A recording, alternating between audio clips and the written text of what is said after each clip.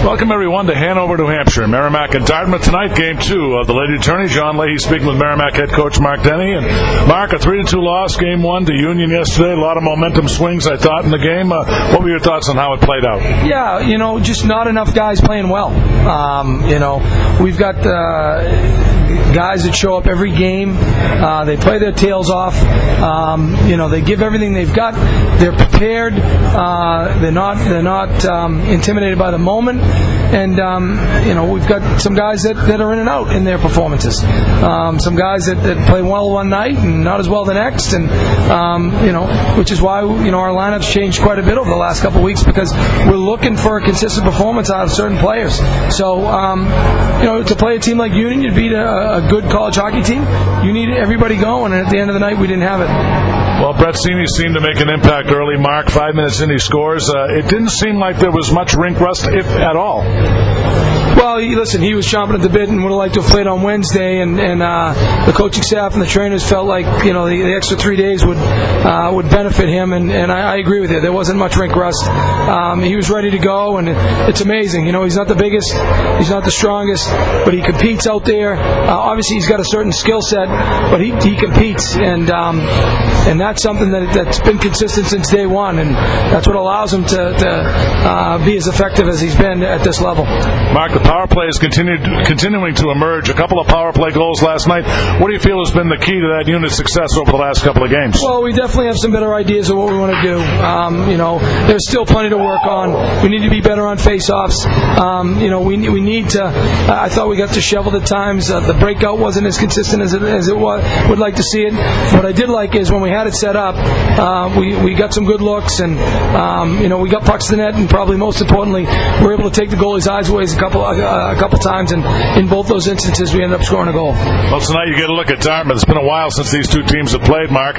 Did you get a chance to see them live yesterday, and what tendencies have you gleaned from Dartmouth in the short preparation time? Yeah, we watched some practice. We watched the game last night, and I've watched them on film. They're a skilled team. They have a lot of skill, good puck skills. They've got some big mobile defensemen. All their forwards can handle the puck. They've got a little bit of size up there. It'll be interesting to see who they play in the net. All three of their goaltenders have almost played equally. Yeah. So it'll be interesting to see who's playing tonight. But I thought it was a pretty well-balanced team, and I wouldn't let their record fool you. I think they're coming off a 7-game road trip, so we're on one ourselves. Those aren't easy, and they're at home tonight, and they'll be looking to put some wins together. Mark, let me, if I could, ask for your coach's keys for tonight. Maybe one or two things you'll be looking forward to doing to be successful here tonight.